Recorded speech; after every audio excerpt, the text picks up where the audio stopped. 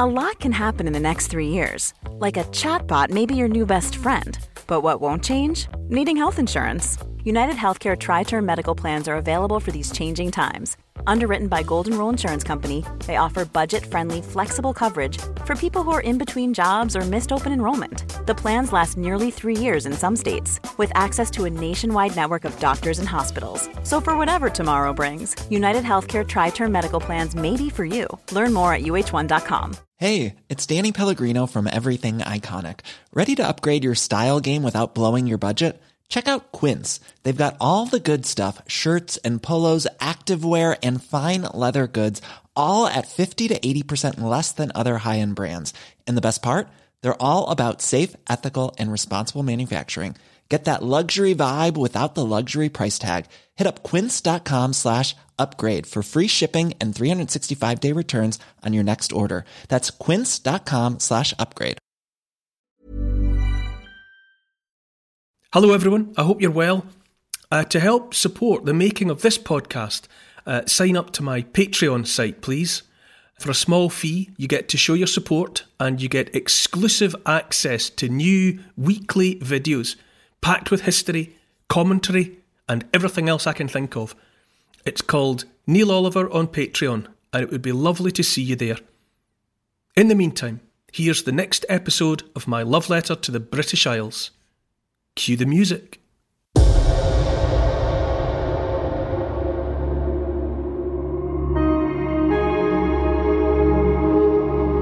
That disastrous, gallant, ill-fated campaign unfolded in that water that you're looking at in the vicinity of the Causeway.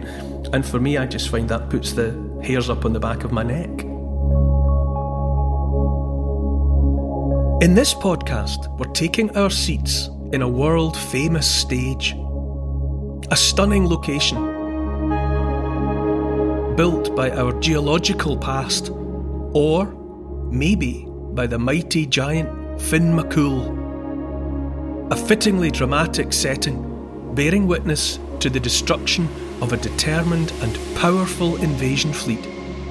Ships full of soldiers, heavily laden with gold, silver and precious stones, and bristling with the art of war. Here, in a tempestuous maelstrom, one of the final acts of the Spanish Armada was played out. I'm stepping out across Britain to discover 100 remarkable places that have shaped you, me, and the whole world. I'm Neil Oliver, and this is my love letter to the British Isles.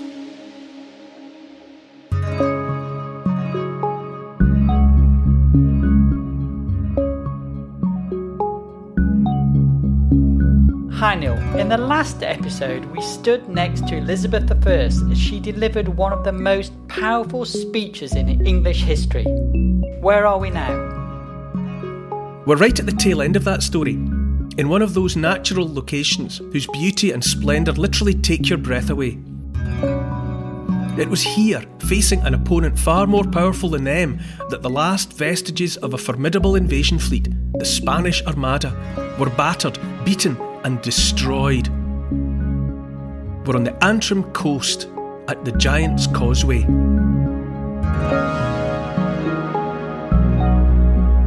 This week's love letter to the British Isles comes from a location that most people, if not everyone, has at least heard of, even if they haven't been there. It's the natural feature called the Giant's Causeway in Antrim in Northern Ireland.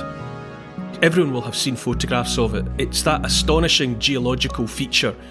It's volcanic, it's all those columns, those naturally created, geologically created columns of volcanic rock. But they absolutely look, and the whole place has the look of somewhere that must have been built. You can easily understand why the ancestors and people right up into relatively modern times were just persuaded that it couldn't possibly be a natural feature, that somebody somewhere must have built it. And the most famous explanation for its creation and why it's called the Giant's Causeway is that it's supposed to have been built by an Irish giant called Finn McCool, and he wanted a causeway across the Irish Sea so that he could fight a Scottish giant called Benandonner. So he threw these great rocks into the sea to create a bridge, something that he could walk across. And Honestly, even you and I, when you go and look at it, the shapes of the columns, you'd swear they'd been sculpted, crafted. They're so uniform and symmetrical and extraordinary. They are a product of a geological event. To get to the beginning of them, we go all the way back into a geological period called the Paleocene. And if you imagine, let's go back, say, 50, 60 million years, to a point when all of the continents of the world, everything that we see on the world map now, with oceans in between, all broken up by water. Well, at 50, 60 million years ago, it was all one thing called Laurasia. Geologists call this supercontinent Laurasia. It's like the Pleistocene was all heaped together in one lump rather than being broken up. And so therefore all the bits that would eventually be Europe, and indeed England, Ireland, Scotland and Wales, it was all just in that mashup, all together in a clump. And sometime around 60 million years ago, maybe, there was a massive volcanic event, so that molten rock, lava, magma, came up from below, from beneath the Earth's crust, and it found its way up through cracks in what had been a layer of chalk. So cracks and natural cracks and fissures in it allowed the lava to make its way up onto the surface, and then it kind of spilled across the surface, a bit like melted treacle or melted chocolate. It spread out and it covered an area of hundreds and hundreds of square miles. And then in some areas, as that molten rock began to cool, in some places it formed into these natural six-sided shapes. And it didn't just form like that horizontally across the surface. Those shapes formed vertically down into the depths of the material. And so in that patch of that newly formed rock that would one day away in the future be Antrim in Northern Ireland, all that crystallising and cracking and splitting formed these regular, mostly six-sided columns that we know today as the Giant's Causeway. And in many ways that sort of scientific explanation for it is less interesting than Finn McCool.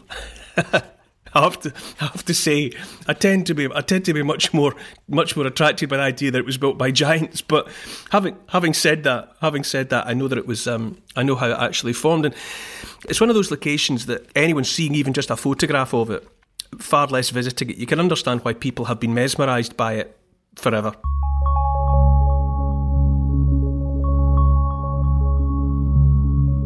It's big, isn't it? I mean, it's not small scale. Well, it's funny you say that. I think different people have different reactions to it, in the same way that some people, when they go and see Stonehenge, they often come away from it saying it looks small. Although I must say I didn't feel like that. But some people say on first glimpsing Stonehenge, oh, isn't it? It's quite little. And so some people, when they're confronted by the Giant's Causeway, say they think it's smaller than they were expecting. It's right down on the sea. The sea comes in on it. The tide comes in on it. And of course, when the water breaks over it, it makes it black and shiny, which adds to the allure of it. It makes it look even more perfect.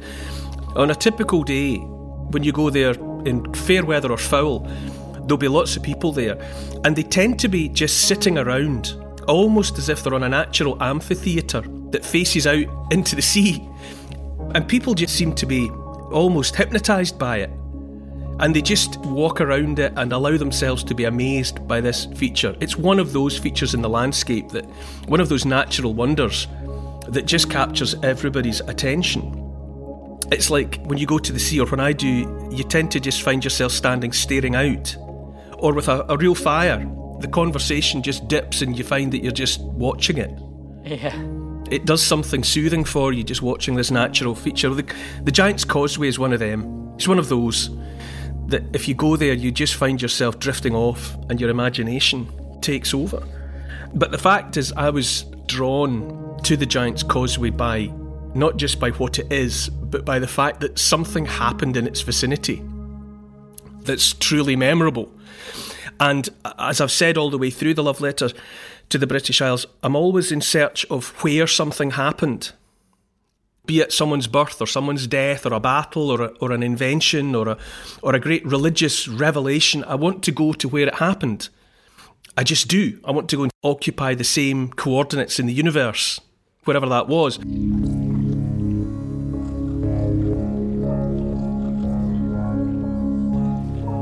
And there are certain stories that draw me, and one of them absolutely is the Spanish Armada, which we talked about last time in the context of Queen Elizabeth I going to the Tilbury fort, where there's the Tudor jetty, which is still there down on the water of the Thames.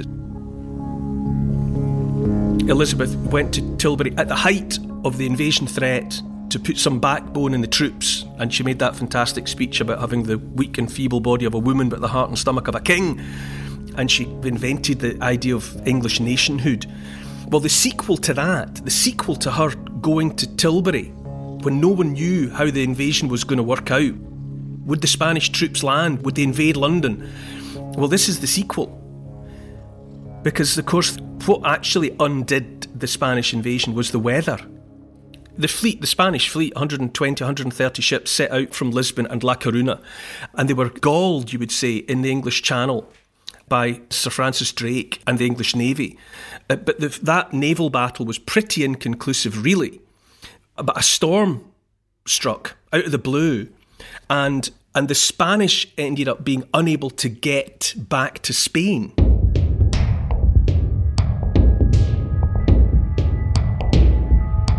Because of the nature of the winds and the weather, they were forced, they had no alternative but to head up the eastern seaboard of the Long Island of England and then up to Scotland in an attempt to come round the top of Scotland and then down the outside of Ireland.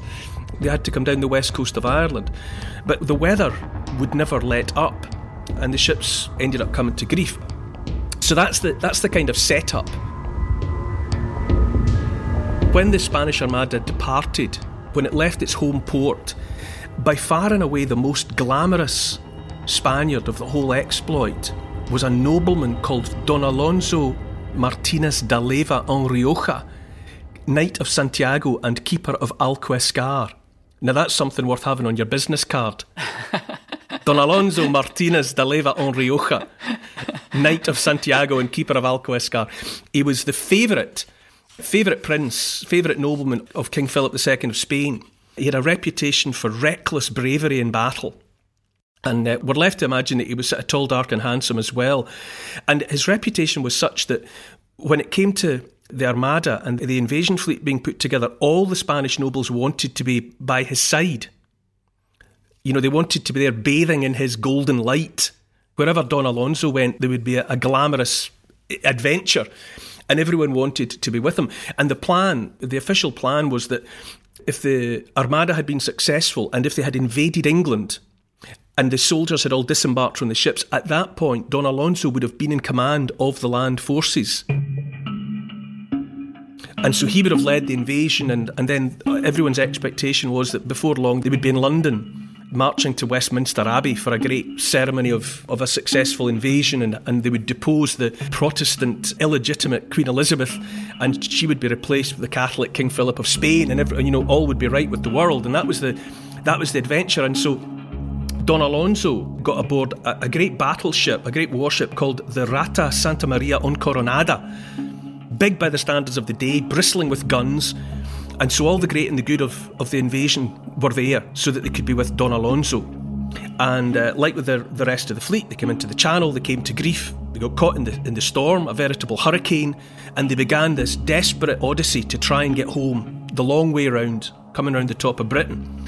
And as for Don Alonso, his ship, with all these men aboard, they eventually limped into a place called Blacksod Bay in County Mayo, and they were driven onto rocks. And Don Alonso and everyone that could, they got ashore, and they brought with them everything of value, everything of use, all their weapons, the cannons off the ships, and they made their way to a ruin that they could see. As they stumbled ashore, they could see this ruined fortress, and they got themselves into it and dug in, because the fact was they were basically in enemy territory.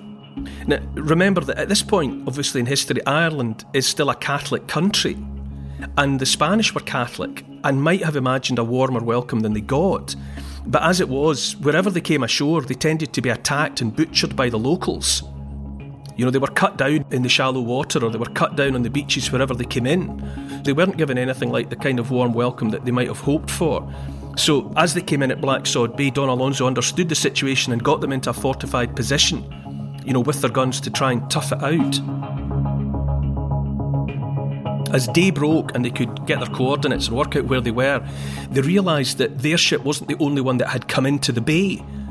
And there was another called the Duquesa Santa Ana, the Duchess Santa Ana, and it was in much better nick than his on Coronada. It was still seaworthy. And so they all piled aboard it.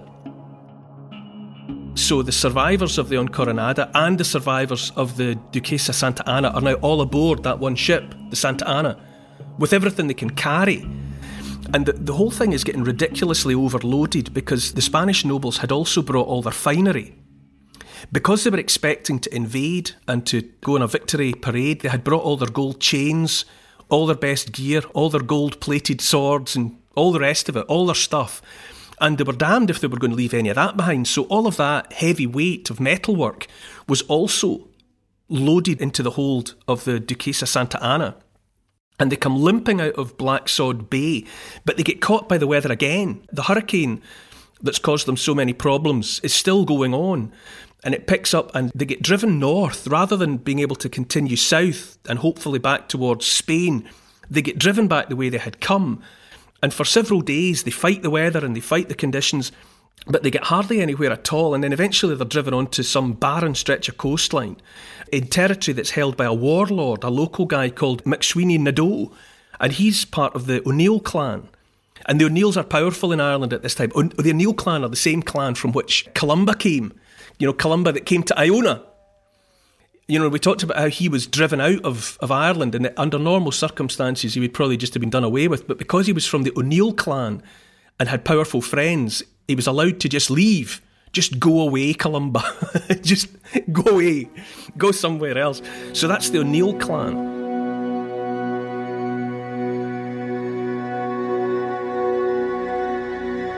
So potentially they're in fairly dangerous terrain, although they don't know it yet. So the Santa Ana is in shallow water, it's getting pounded. Once again, Don Alonso and all of them, all of these hundreds of survivors, these shipwrecked men, they're trying to get ashore. Don Alonso does the heroic thing, waits behind until almost everybody has got off of the wreck and onto dry land and to safety. And just as he's about to leave, the ship rolls again and he's thrown against a capstan, which is it's a bit of winding gear that the men would walk around winding and unwinding the ropes that control the sails. Well, he's thrown against the capstan and breaks his leg. So he's desperately injured. But his men, they carry him ashore, they get him onto land, and they can see over the sand dunes of the bay, they can see what is actually a lake called Kilturish Lake. And there's an island in the middle of it with a castle. So they get themselves into little boats and they get across to the island in the middle of Kilturish Lake, and once again, as they had done before at Blacksod Bay, they dig in and they wait for 9 days, and then on the 10th day there's a party of Irishmen approach, and they're some of McSweeney's men, this local warlord, and they don't know what to expect, but as it turns out, they're given the message that they're welcome, they're fellow Catholics, and that they'll be given a decent welcome. And furthermore, these Irishmen have already spotted in a bay nearby another Spanish warship.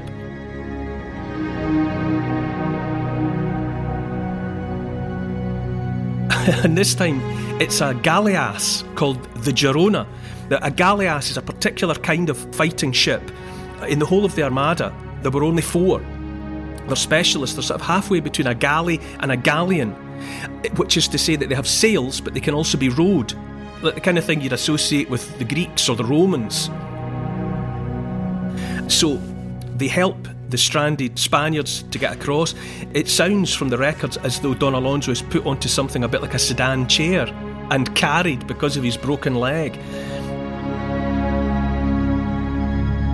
The galleass was a very efficient warship when used in relatively calm water and in formation. And famously before the Spanish Armada, 17 years before the Spanish Armada, there was a battle called Lepanto, which some people will have heard about, and it was a great fight between a Christian fleet and an Ottoman fleet. The Christian fleet was victorious, but Lepanto is famous amongst other things because Cervantes, who wrote Don Quixote, the Man of La Mancha, he was a galley slave and took part in the Battle of Lepanto, and it was during Lepanto that he lost his hand. His hand was cut off. And those ships, they played a vital part in that battle? Absolutely. At the Battle of Lepanto, it was galleasses that made the difference.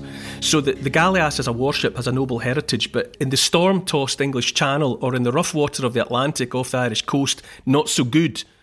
They're not so stable. They're not really designed for that kind of water. But nonetheless, it's all they've got. And Don Alonso, charismatic leader of men that he is, he says, right, we're all going to get aboard this thing and we're going to make a dash for it. We're going to go home. And word has spread around Ireland, and wherever there are surviving shipwrecked Spaniards, they're all gathering towards Don Alonso, like iron filings towards a magnet. They're all being pulled in his direction. And by the time they're thinking about getting aboard the galleass Girona, there are more than 1,300 men. Plus all the treasure, plus all the gold chains, all the coins, all the rings, all the swords, all this elaborate metalwork is all loaded aboard the galleass Girona. And it's probably got at least twice as many men aboard as it should have, plus all the bullion, plus all the gold. And so as they wave farewell to the Irish allies and head off, everyone can tell that they're sitting sort of sickeningly low in the water. You know, it's just a very, very precarious situation. But Don Alonso has decided to try and get as many of his compatriots home as he can. So off they go.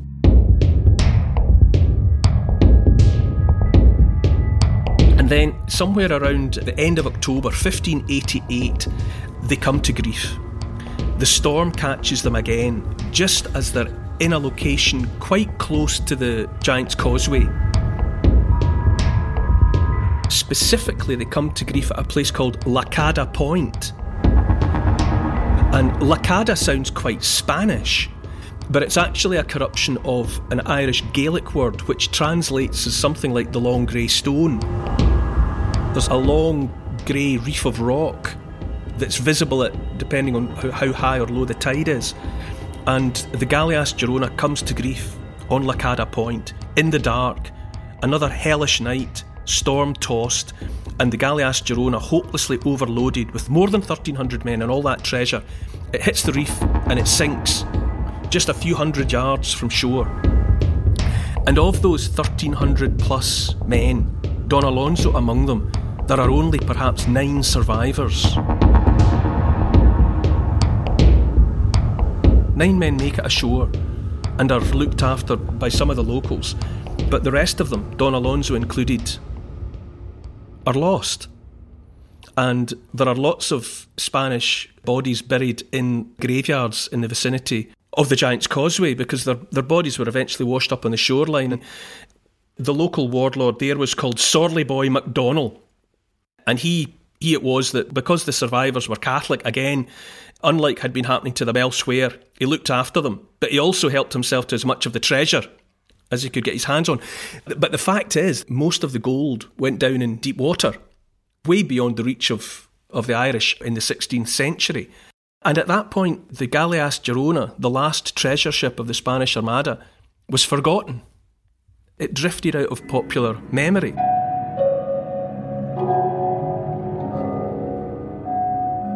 Until in 1967, a team of divers from Belgium, led by an adventurer called Robert Stenouille, turned up. And he and they had done their homework, and they knew that the Spanish shipwreck was out there, and they also suspected what was aboard it. And sure enough, over a period of weeks and months, they found the galleass Girona, and they raised the treasure. And the treasure, most of it, is on display now in the Ulster Museum in Belfast, and it's astonishing. It's astonishing stuff.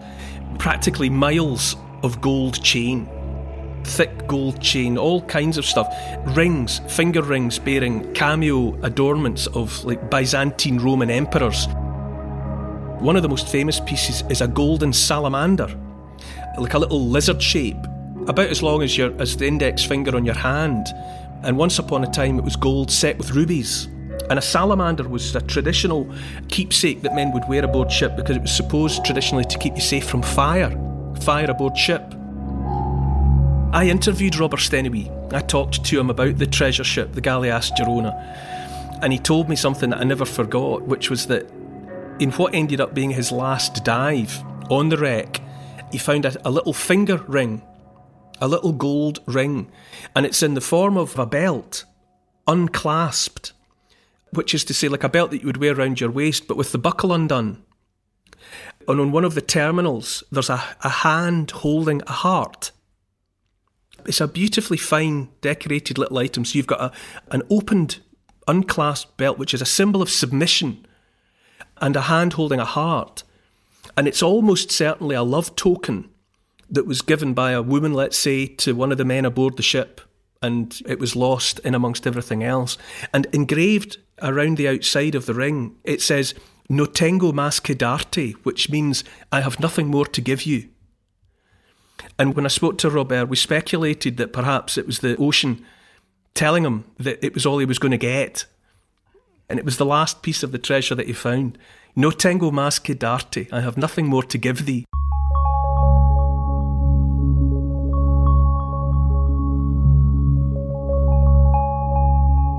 What that must have been like going on that dive. Oh, well, I mean, there's documentary footage of them bringing up the bucket loads of gold, literally. You know, black plastic buckets. As they tip out the water, you can just see that they're full of gold coins, gold chains. It's like every child's dream of sunken treasure that they brought up. Now, the point of it all is that when you contemplate the story of the Spanish Armada, you tend to read the same account all the time about the ships arrive in the English Channel and Sir Francis Drake deploys fire ships and there's a bit of an inconclusive battle, and then the storm scatters the Spaniards. And for most people the story breaks off there.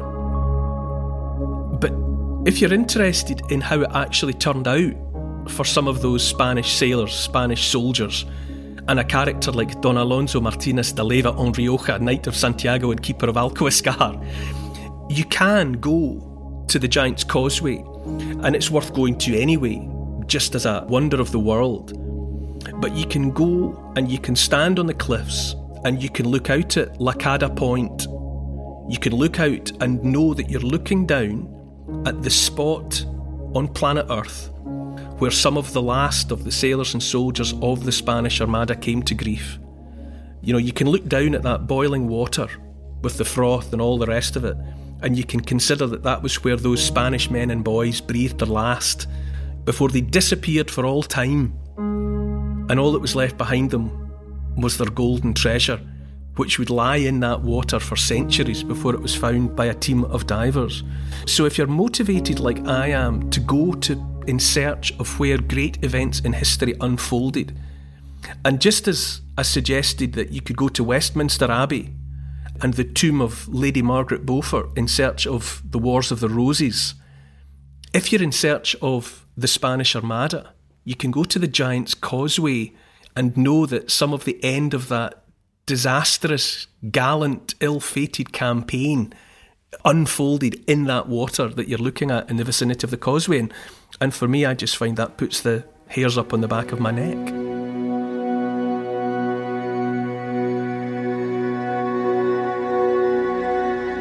This event feels like it's from another age, but when you put it in the context of when the Giant's Causeway was formed, the 500 years or so when it happened is not that long ago.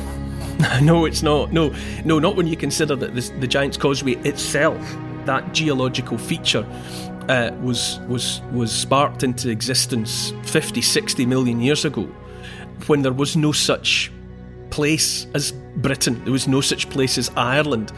All of the dry land of planet Earth was a single continent that geologists call Laurasia. It was a world unimaginably different. And the Giant's Causeway was a product of that time and that place. But now, the unfolding of time, geological time, has seen to it that a tiny little fragment of that volcanic event is now part of the Antrim coast in Northern Ireland. But it's part of the world's story. It's a tiny little fragment left behind from the making of the world. And then, as you say, more recently, a few centuries ago, was the scene set for the last act in the drama of the Spanish Armada of 1588. When you look out at the sea, is it sadness you feel, or the excitement of the sunken treasure? I think it's the story for me. I think I've probably said before that I'm always quite interested in museum cases and whatever, at seeing gold and silver and finery. I do get why people are excited by it, but I'm always more affected by simpler objects as long as they seem to have been touched by humankind.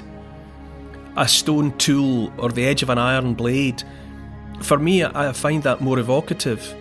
And even more evocative yet than artefacts and objects are stories. To me, it's to go to the Giant's Causeway, it's to go to the cliffs overlooking Lacada Point, and it's to conjure in my imagination a character like Don Alonso Martinez de Leyva on Rioja, Knight of Santiago and Keeper of Alquiscar, and to imagine him setting out on his grand adventure and him doing his best as the days unfolded to try and get himself and as many of his fellow Spaniards as possible back home. And it was beyond him.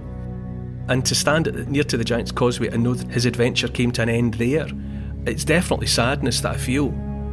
Definitely sadness.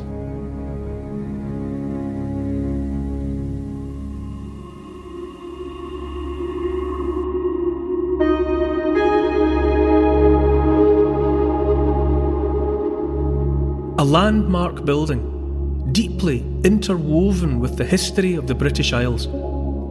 Camped beside it in 1944, General Dwight Eisenhower planned the D-Day landings. William Shakespeare and his troupe of actors performed in its great hall. Henry VIII's bloated and corrupt shadow falls darkly on its red bricks. Full of intrigue and power, it's a place with panache, a palace that gave birth to a book, the all-time bestseller that changed the Western world. Next time, in my love letter to the British Isles. To help support this podcast, which is and always will be free, and to get access to new and exclusive history and comment videos every week, sign up to my Neil Oliver Patreon site. Be great to see you there. Check out the Instagram account called Neil Oliver Love Letter. And please write a review of this week's podcast and share it with your friends. For further reading about these favourite destinations of mine, you could try my book.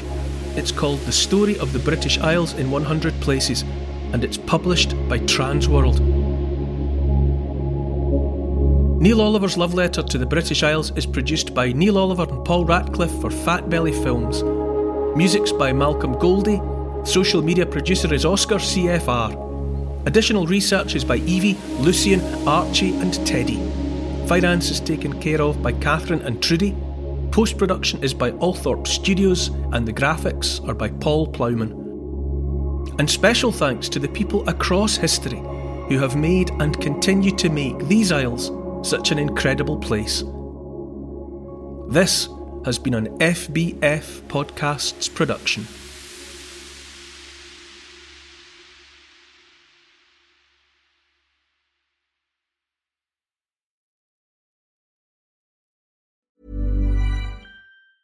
Hey, it's Danny Pellegrino from Everything Iconic. Ready to upgrade your style game without blowing your budget? Check out Quince. They've got all the good stuff, shirts and polos, activewear, and fine leather goods, all at 50 to 80% less than other high-end brands. And the best part? They're all about safe, ethical, and responsible manufacturing. Get that luxury vibe without the luxury price tag. Hit up quince.com/upgrade for free shipping and 365-day returns on your next order. That's quince.com/upgrade.